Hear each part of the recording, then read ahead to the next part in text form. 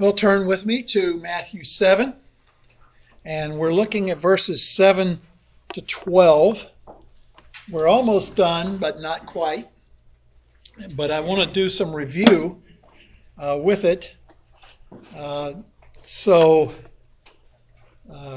let's first just go back. And we said last week that in this passage, Jesus gives us three reasons for obeying the command to love others as ourselves that is found there in verse 12. But there God's promise demands it, God's pattern demands it, and God's purpose demands it. So we started with the last one. Look at verses 7 and 8 again. Ask and it will be given to you. Seek and you will find. Knock and it will be open to you. For everyone who asks receives, and he who seeks finds, and to him who knocks it will be open. And here we find one of the Lord's greatest, most comprehensive promises to those who belong to him, those who are his children.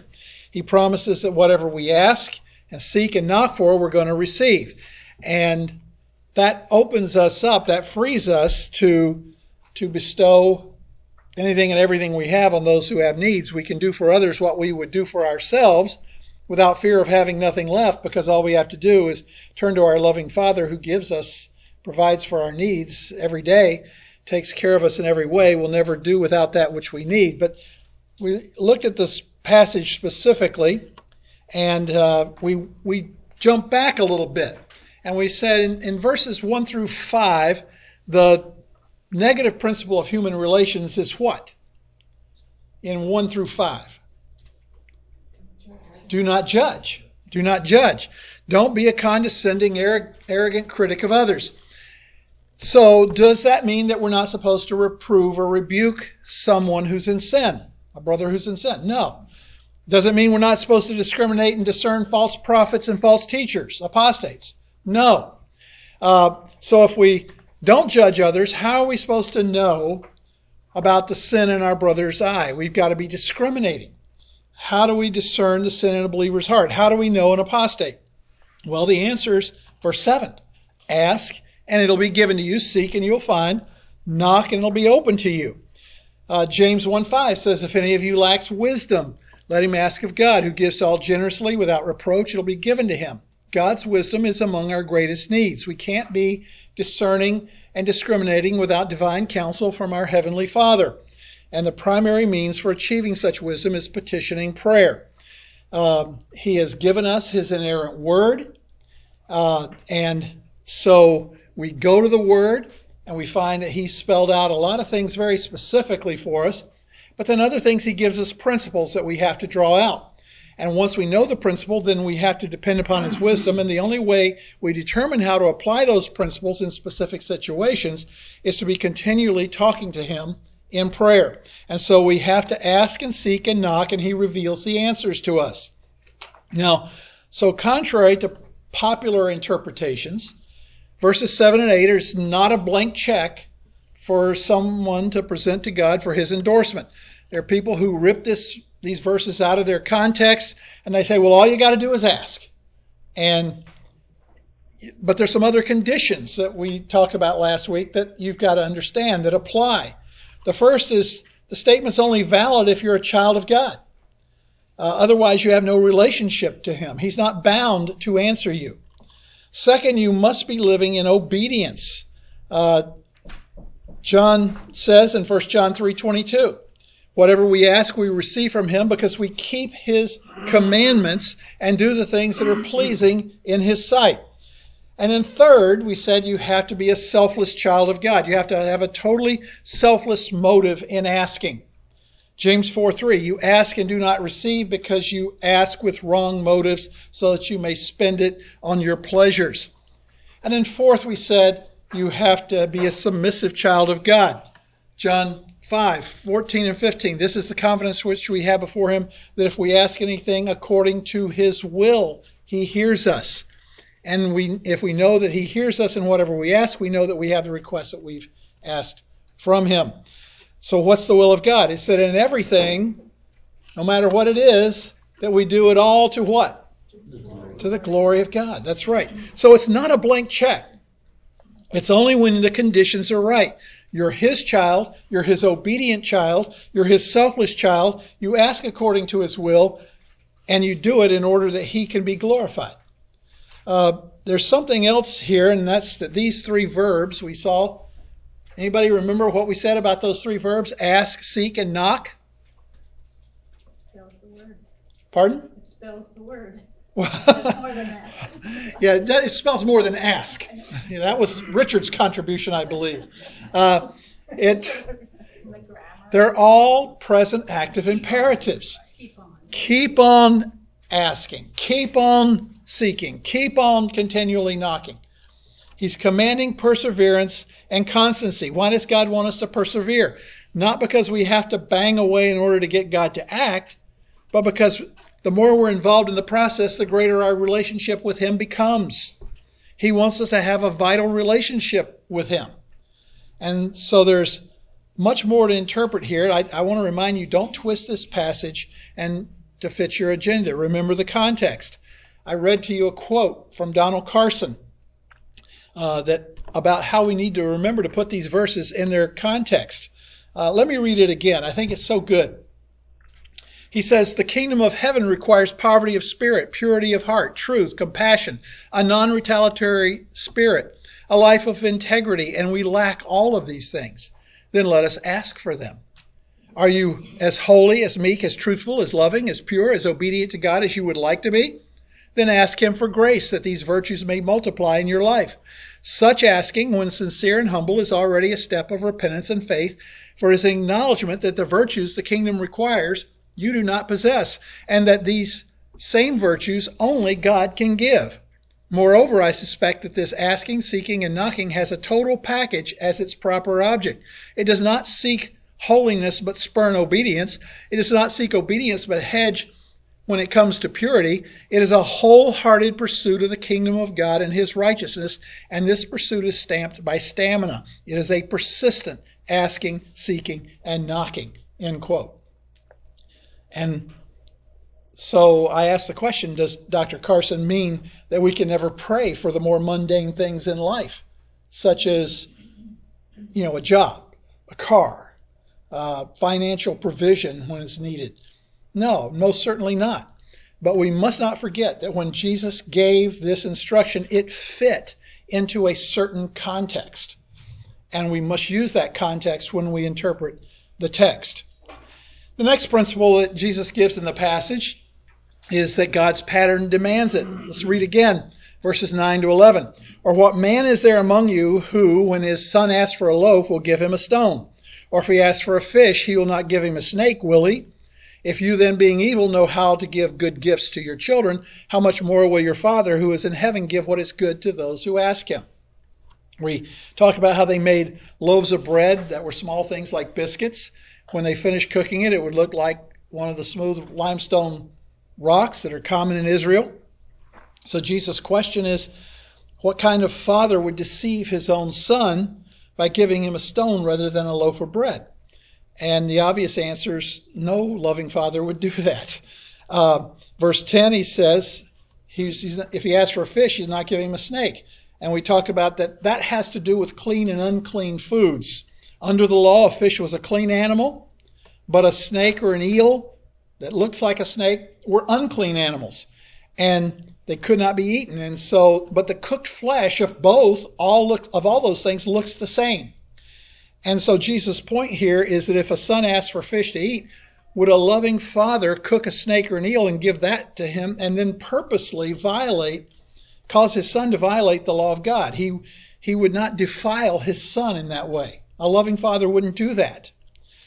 And we mentioned how over in Luke's account, Jesus asked another question. If he's asked for an egg, he'll not give him a scorpion, will he? And I'll not go into all the details we discussed about that, but the point is that a loving father won't deceive his son. He won't defile his son. And here in Luke, he's not going to do something which could destroy his son. Then we came to verse 11, and Jesus makes one of those greatest statements in the entire Bible on the fallen nature of man. He says, if you then, being evil, know how to give good gifts to your children, how much more will your Father who is in heaven give what is good to those who ask him? Notice that you're evil even though you do good things for your children, like giving them good gifts, basic things. So if you, having an evil, vile, fallen, corrupt, sinful nature, do that out of a sense of parental love, how much more will your Heavenly Father, who is perfect goodness, perfect love, perfect kindness, give things to those who ask Him? So the point is simply that if evil people can give their kids the basics of life, don't you think God is going to do that for His children? Don't you think you can trust Him? God's not like other deities. He truly cares for those who are His children. Those who do not know the true God have no divine resources to whom they can turn for assurance and trust. And finally, now is where we stopped last week. We come to the last point, and that is that God's purpose demands it. Look at verse 12. In everything, therefore, treat people the same way you want them to treat you, for this is the law and the prophets. And the key is that we are to do as we would have them do. It doesn't necessarily mean they did or they will. In fact, we may know that they won't. But that doesn't change what we should do. Love doesn't judge and love doesn't criticize. And love also reaches out and does to others what it would wish to be done to itself, even though it may know it never will. Now, this truth is really limited to the Bible. This is the golden rule that was established by Jesus. Now, I've heard it said many times, well, other religions have a similar rule, so Jesus didn't invent this. Yes, He did. You see, other human religions and human philosophies have come up with a negative concept along this line, but they were never able to turn the corner to the positive. The negative form of this rule is known to many religions. That is, it often appears elsewhere in the form that goes like this. Do not do anything to anyone that you would not want him to do to you. For example, Rabbi Hillel taught, what is hateful to you, do not do to your fellow creatures. That is the whole law. All else is explanation. End quote. So it's a don't principle. It's a withholding or a refraining from doing it. In the book of Tobit, it says, what thou thyself hatest to no man do. The Septuagint scholars of Alexandria who put together the Greek Old Testament, in a letter to Aristeas, said this, quote, as you wish that no evil befall you, but to be a partaker of all good things, so you should act on the same principle towards your subjects and offenders, end quote. In other words, you don't want any evil on you, so don't do any evil to anyone else. Again, it's a don't do principle. It's negative.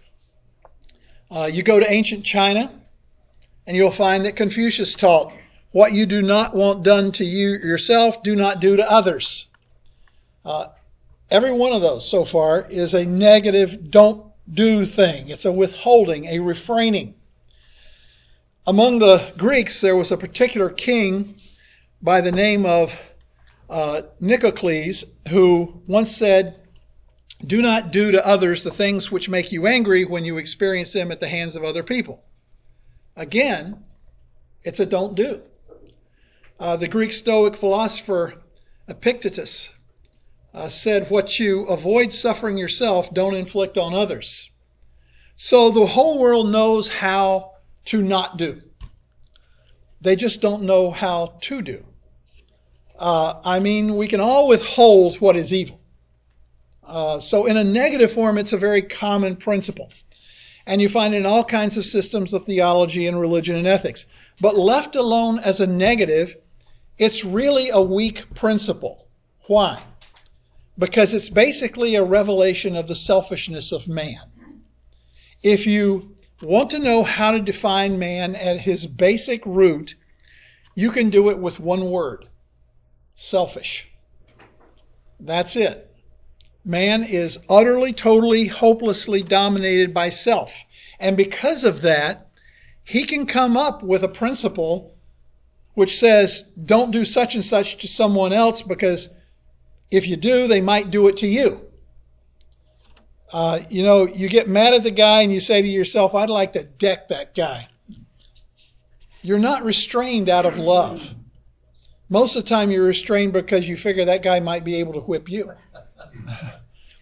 We all have that kind of tendency to be self-seeking.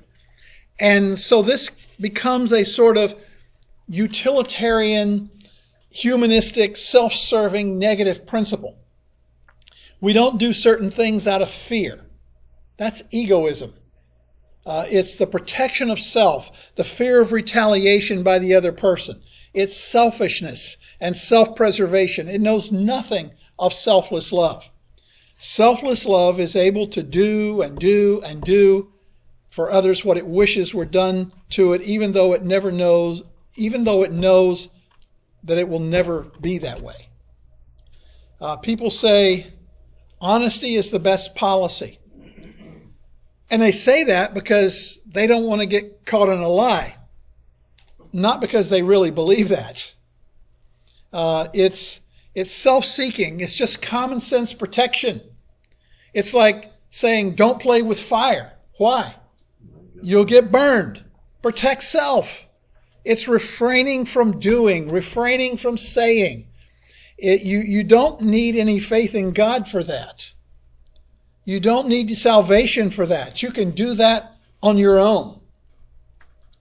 But the positive aspect, as Jesus stated it, is utterly impossible. To assume in your own heart what you would want the very most and then do that for someone else is beyond the ability of the unregenerate person. It just isn't going to happen. Why? Because apart from God's divine work of salvation and sanctification in their heart, the Bible says in 2 Timothy 3:2-3, that men are lovers of self, arrogant, ungrateful, unholy, unloving, irreconcilable, without self-control, brutal, haters of good. And in Titus 3:3, Paul told Titus that unbelievers spend their lives in malice and envy, hating one another. Now, when you see humanity as defined that way, as God defines them, you got a real problem. They love themselves and they hate people who do good. That kind of person is not going to go around doing good to others. Now, I don't deny that every so often unbelievers do some good deeds on behalf of others, but generally it's not the pattern of their lives. It's like the blind squirrel that occasionally finds an acorn. It will never be a conscious, purely motivated, free-giving pattern of life. Why? Because they're selfish. They don't do the good things they do for God's glory, but for their own glory. They are seeking after acclaim for themselves. And in many of their minds, they're earning brownie points with God. It's the whole thing of doing good works in order to merit salvation or to earn God's blessing. It may appear on the surface to be self-sacrificing, but ultimately, deep down, there's a self-seeking goal, even in martyrdom for a cause. The goal may be to gain the attention of your peers, to gain a reputation, to make a name for yourself in society, to have a martyr's complex, to go down in history or whatever else. But free, total, selfless, sacrificial giving to someone else, what you would want for yourself, that's unknown to the world. Everyone seeks his own. That's why Romans 3:12 says there's none that does good, there's not even one. And that clause was put there because someone would have said, comma, except me. So the Lord said, no, not even you. No one. I'll never forget many years ago when we were planning to build the gymnasium here at the school. We had a wealthy man come to us and offer to give us all the money we needed to build it if we would name the building after him. I was the chairman of the elders at the time, and I was shocked that he made that offer to us. And so I told him we would be happy to put up a sign that said, "For the glory of God," but we weren't going to name the building after him. So he didn't give us the money. And the Lord provided it to us by the smaller gifts of his people who were motivated by love for the Lord rather than love of personal recognition. Anyway, the negative side of this principle is nothing more than a means of self-protection. Don't do to others what you don't want them to do to you. And it's the best the world can come up with. But it's self-centered at its core. But Jesus gives the positive form of this rule, and the difference between these two forms is profound. The negative ethic is compelled by fear. The positive ethic is compelled by love. The fear is common to man because he's dominated by self-preservation. Love comes only from God. You know, most of us drive our cars carefully, at least most of the time. And we drive at or close to the speed limit, not always because of love for the law, but rather usually out of fear that if we break it, we'll get caught, right? And when we drive down the street, we do our best to avoid crashing into pedestrians and bicyclists. Why? Because we don't want to hurt people, and we don't want to get sued for crashing into and injuring someone. And so in a very real sense, you drive out of fear, particularly in this area. But on the other hand, when a family member or a close friend needs a ride somewhere and you offer to give them that ride, it's because you love and care for them. Out of love, you do that which you would desire they would do for you.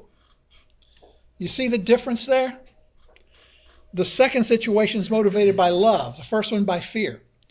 The lost world can restrain itself from doing certain things because of fear, but it will not find the power to do other things that come from the heart, which is motivated by pure goodness, because it doesn't have the love of God poured out within its heart by the Holy Spirit.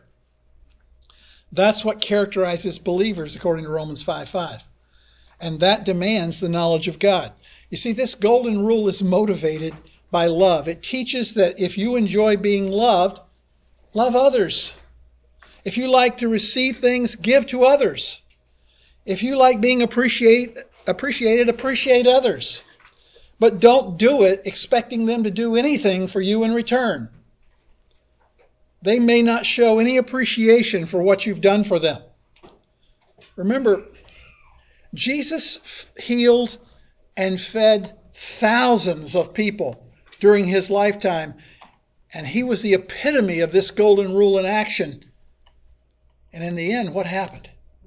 They turned on him and crucified him. Isaiah says he was despised and forsaken of men. So then the positive form is far more searching than its negative counterpart. And notice that Jesus does not give us permission to withdraw into a world where we offend no one but accomplish no positive good either. We are to engage the world with the love and kindness of Jesus Christ. What would you like done to you? What would you really like? Then do that for others. Duplicate both the quality of these things and their quantity. He says, in everything. Let me show you an example of how this works. In Philippians 2:19 and 20, Paul says, "But I hope in the Lord Jesus to send Timothy to you shortly, so that I also may be encouraged when I learn of your condition." Now, why is he sending Timothy? Why not someone else? Verse 20, "For I have no one else of kindred spirit who will genuinely be concerned for your welfare, for they all seek after their own interest, not those of Christ Jesus."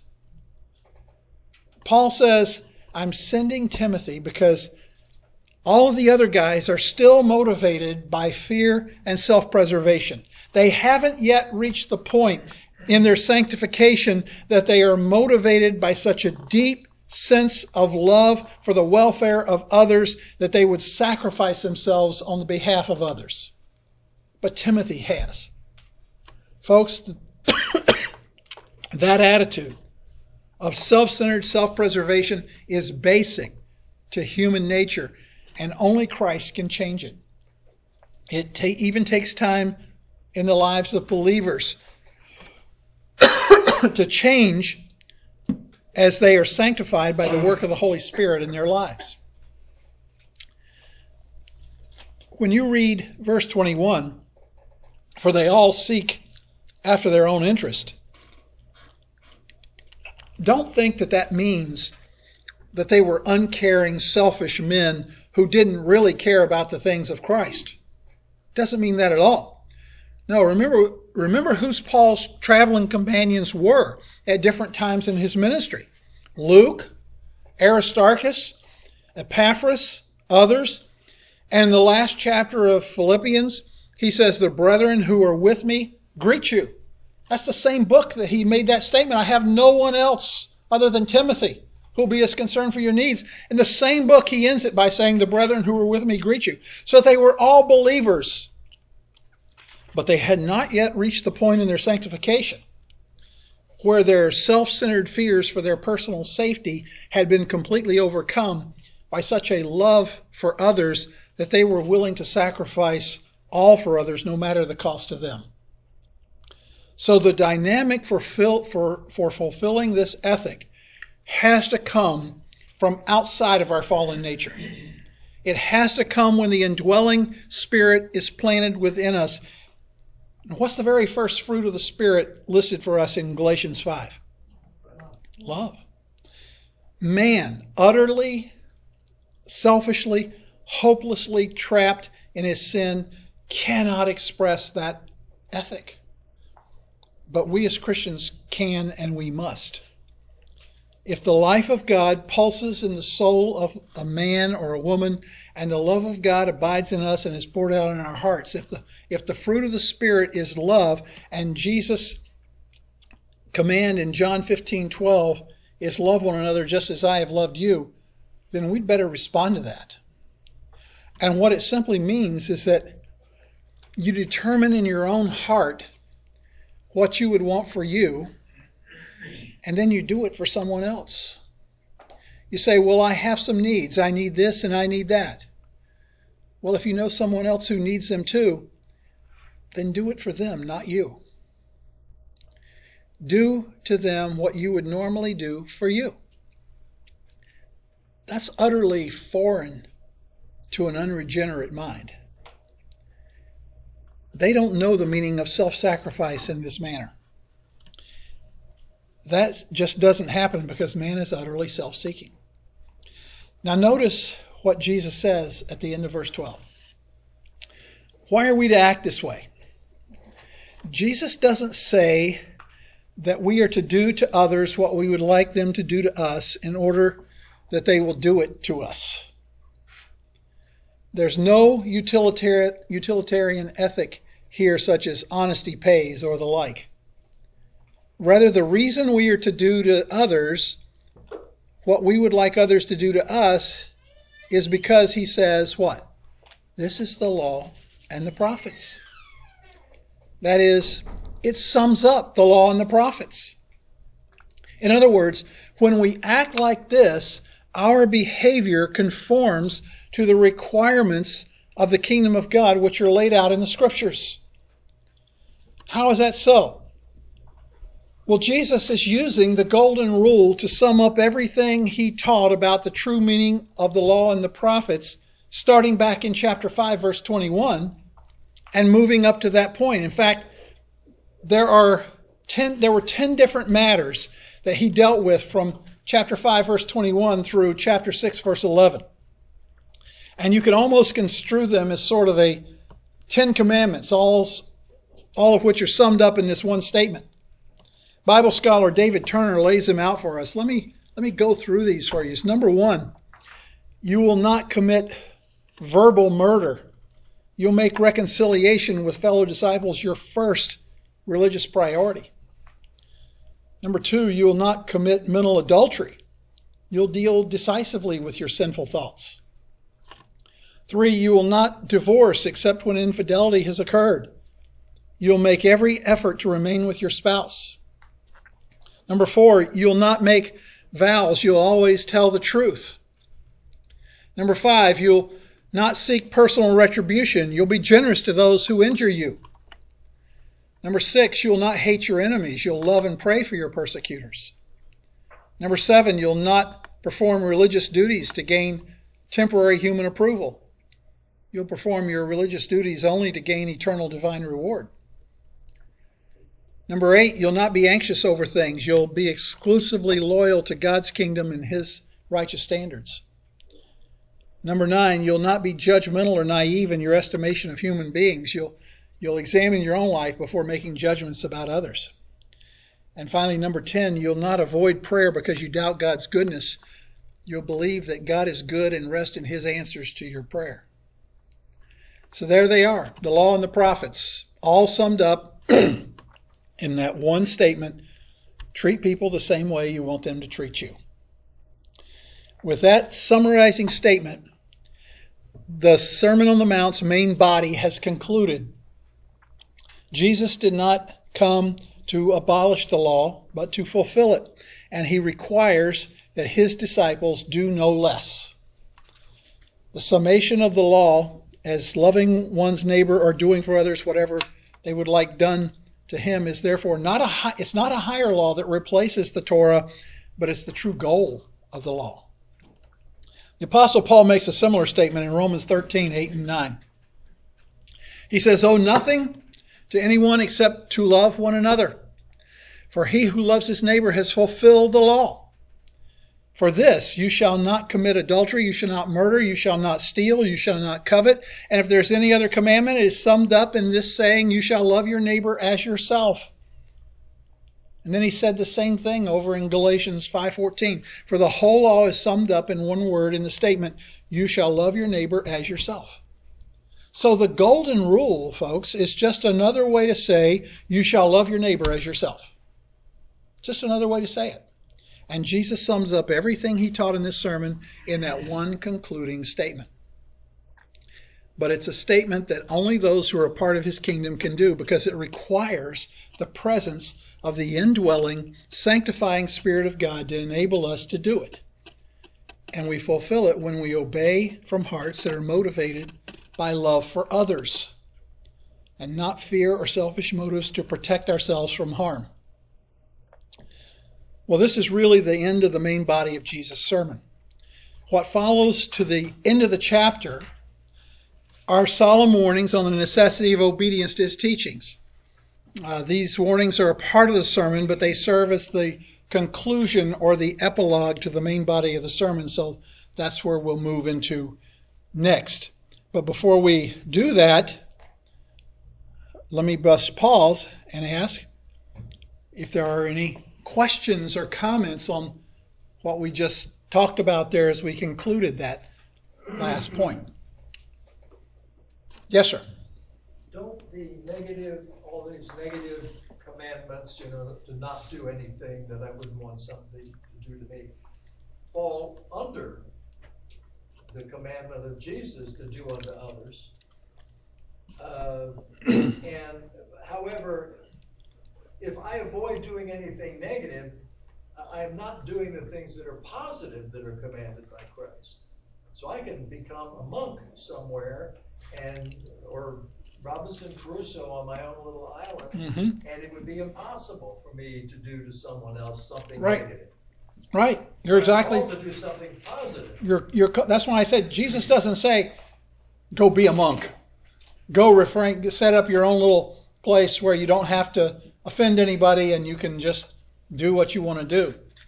You can't. He didn't call us to a hermit lifestyle.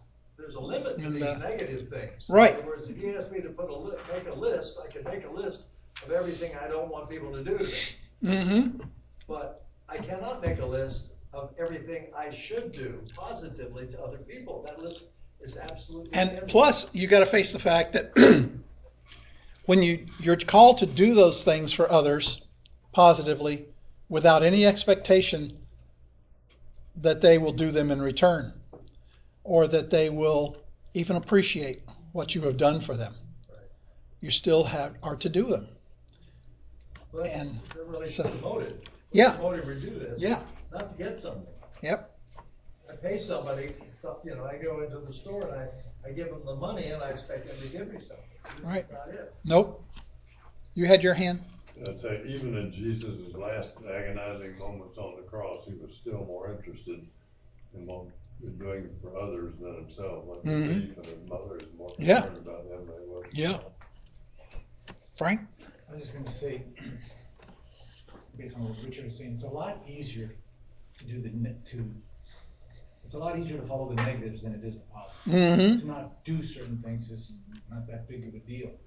But to do unto others as you want them to do to you, it's very difficult. In fact, I would say it's almost impossible, and you need the strength of Christ. So the commandment It is impossible. itself drives us to Christ to say, Lord, help me to do to others what I Yeah. wouldn't do to me.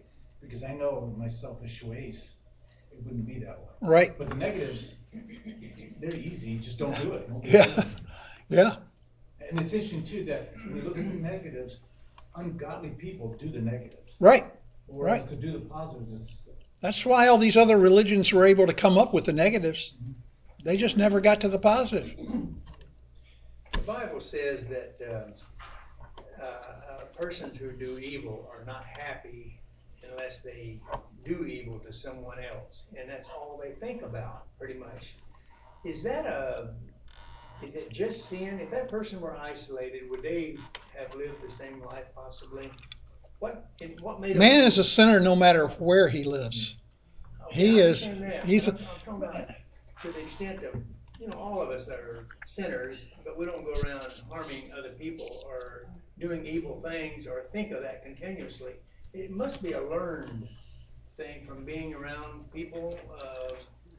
It's learned from our fallen, corrupt, and sinful nature. We will do it. You can take someone, regardless of, because of their fallen, corrupt, sinful nature, they will, that's one of my big problems with this whole concept of criminals learning their behavior as a product of their environment. No, they learn their behavior because they have a fallen, corrupt, sinful nature. It is their nature to do evil. It's just, they just think that way. Right, they think that way. Okay. I'd like to clarify something with that. They say they think that way. The reality is if not for the grace of God, you and I would be just as We are. We would do everything that they do if not for the grace of God. So Absolutely. we look at people and say, look how wicked. And I look at people and say, look how wicked. I say, that's me if not for God. Yeah, and even then there's stages of it. As I was talking about the thing in Philippians, Timothy's the only guy who's reached a point in his sanctification where Paul says, I can send him to you because he has your welfare at heart. These other guys are still thinking about themselves. Yeah. So it takes time. Yes, Barry. Maybe as simple as the goats and sheep. Now, the goats and sheep are unbelievers and believers. Oh, these are believers that are Yeah. dormant. Believers who just haven't reached that point in their, Okay. No crowns. they're the 90 to 95% of the people sitting on the pews of Lakeside Community Chapel, including me. I appreciate when you say that's their nature, because for years I wasn't able to distinguish. But our nature is our nature. It's kind of like one of the examples I read was, it doesn't matter how hungry a dog is, if you put seeds in front of him, he's not going to eat that. Right. His nature Right. is for something else. That's why during the millennial kingdom, that's why Scripture says the lion will lay down with the lamb. That goes again. The lion's nature has been changed. Yes. It is his nature to eat That's meat. what has to change in Yeah. us. It's our nature. Yeah. It's our nature to Yeah. want revenge. To Well, let's start nibbling at the edge of verses 13 and 14. Because we come to the great crescendo, the climax of the entire Sermon on the Mount. This final appeal is stated in these two verses. The rest of the sermon to the end of the chapter is simply an expansion, I should say, of these two verses, sort of filling in some of the details. So let's look at verses 13 and 14. says, enter through the narrow gate. For the gate is wide, and the way is broad that leads to destruction, and there are many who enter through it. For the gate is small, and the way is narrow that leads to life, and there are few who find it. That is a provocative statement by Jesus. It is really the point towards which he has been driving in this sermon all the way up to this point. He brings the whole thing to a climax of a decision, a choice. Two gates that bring the individual to two roads which lead to two destinations that are populated by two different crowds. And Jesus then focuses on the inevitable decision that has to be made regarding that which he's been saying. Someone has well said that all of life concentrates on man at the crossroads. It's really true. From the time of our life when we're old enough to make an independent decision or any decision, life becomes a matter of constant decision making. Every single day of our lives, we make decisions about everything. We decide what time we'll get up or if we'll get up in the morning. We decide what we will wear, what we'll eat. We decide where we're going to go, what we're going to do. Many decisions are trivial and insignificant. Some are essential and life-changing. Life is a constant flow of decisions. We just pick roads all the way through life. So it's fair to say that life consists of man at the crossroads. Ultimately and inevitably, there is a final choice. A choice that not only determines time, but a choice that determines eternity. That choice is the one to which Jesus speaks in these two verses, the ultimate choice. Now, it's always been God's effort to bring man to the making of that ultimate choice. There's always an option, there's always a choice, and that ultimate choice is the choice that God is most concerned about. For example, in Deuteronomy 30, God confronted the people of Israel through his prophet Moses and said this, I call heaven and earth to witness against you today that I have set before you life and death, the blessing and the curse. So choose life in order that you may live, you and your descendants. That's Deuteronomy 30, verse 19. God gave to the people of Israel the ultimate choice, life or death, blessing or cursing, and he called for a decision.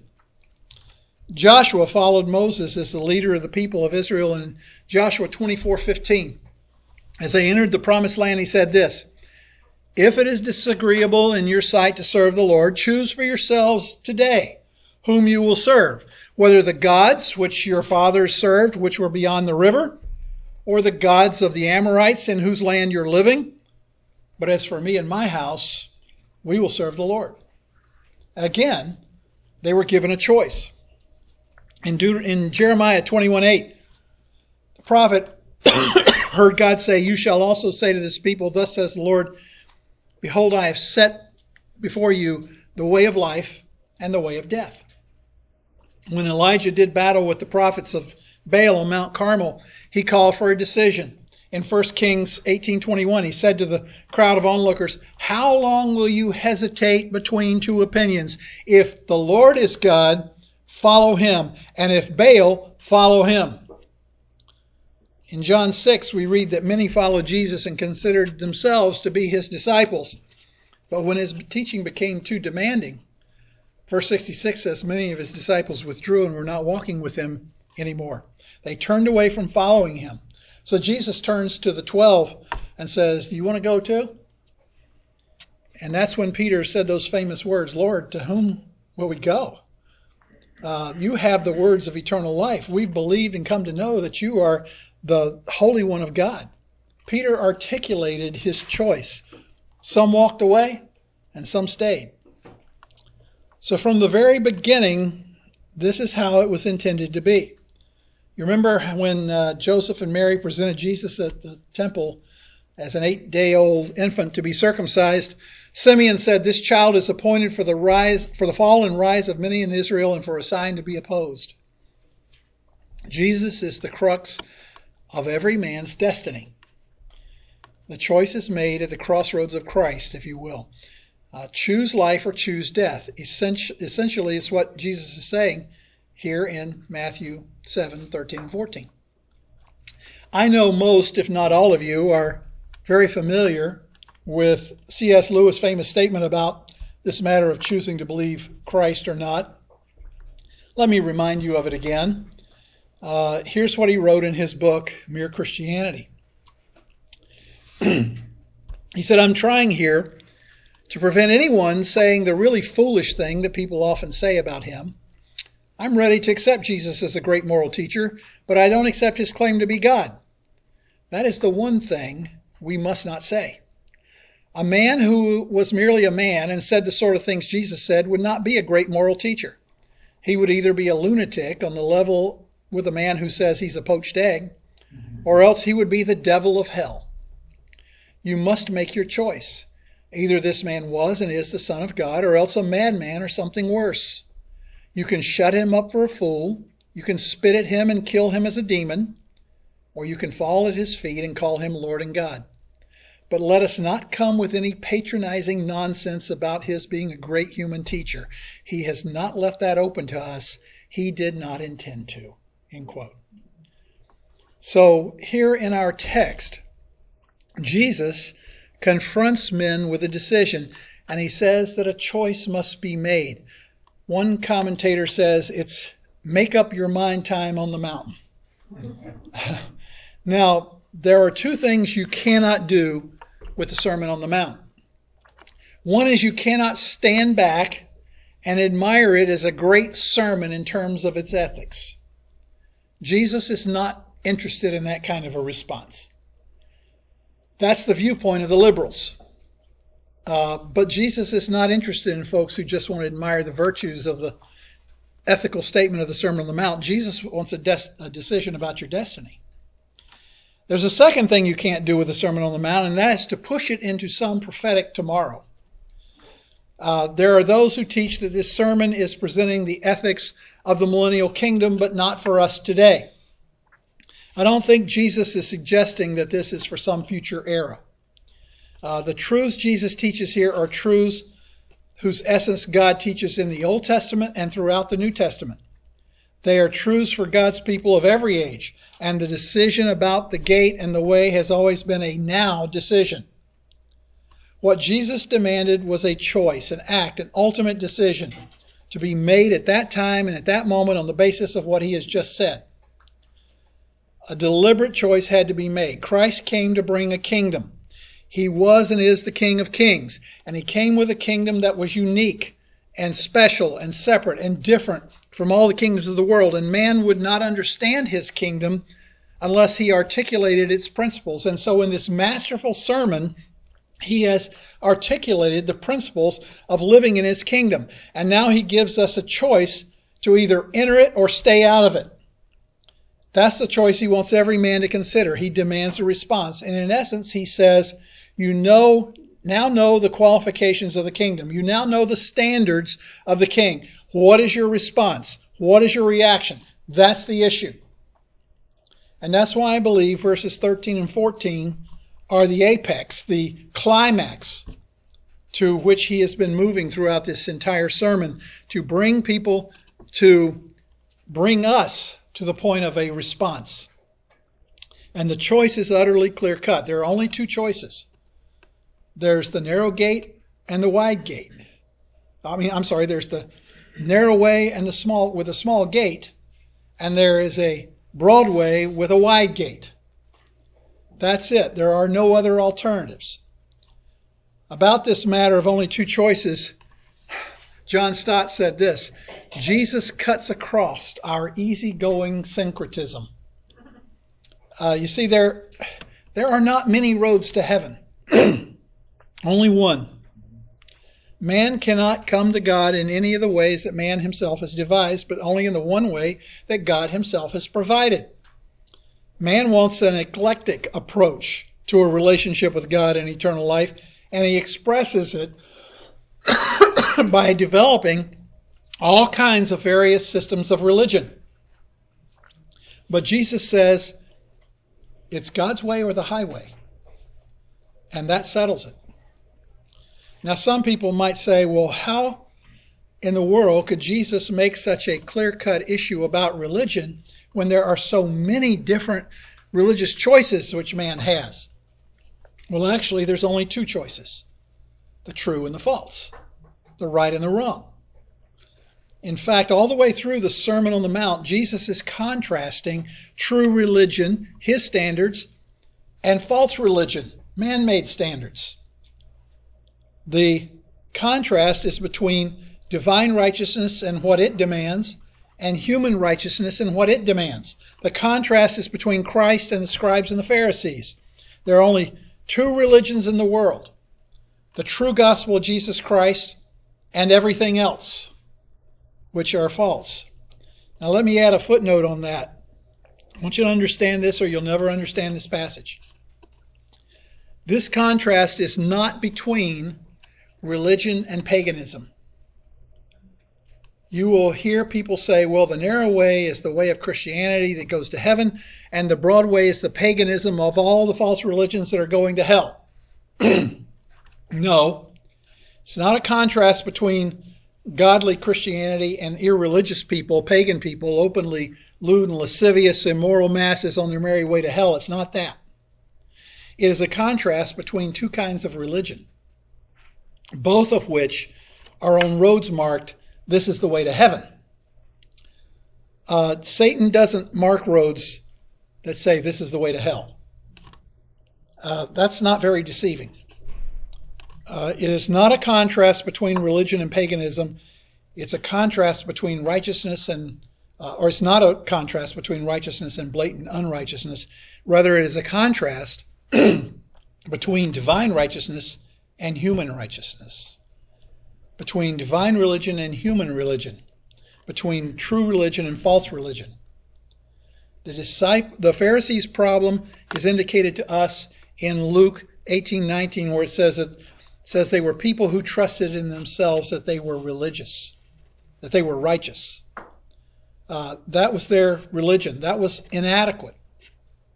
Every person makes a choice, and the choice is this: either you're good enough on your own or through your religious system to make it to heaven, or you're not.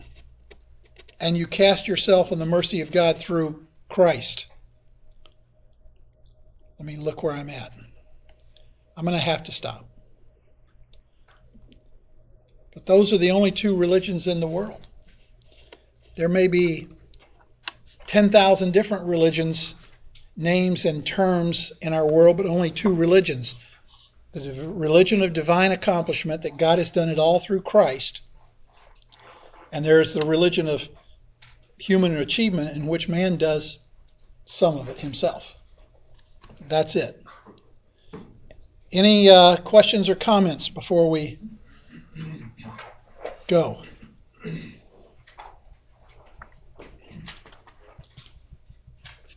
Okay. Well, I started introducing this, and next week we will finish introducing it, and then we will move on through it. So I don't guess there's any questions. As you can tell, my voice is failing. So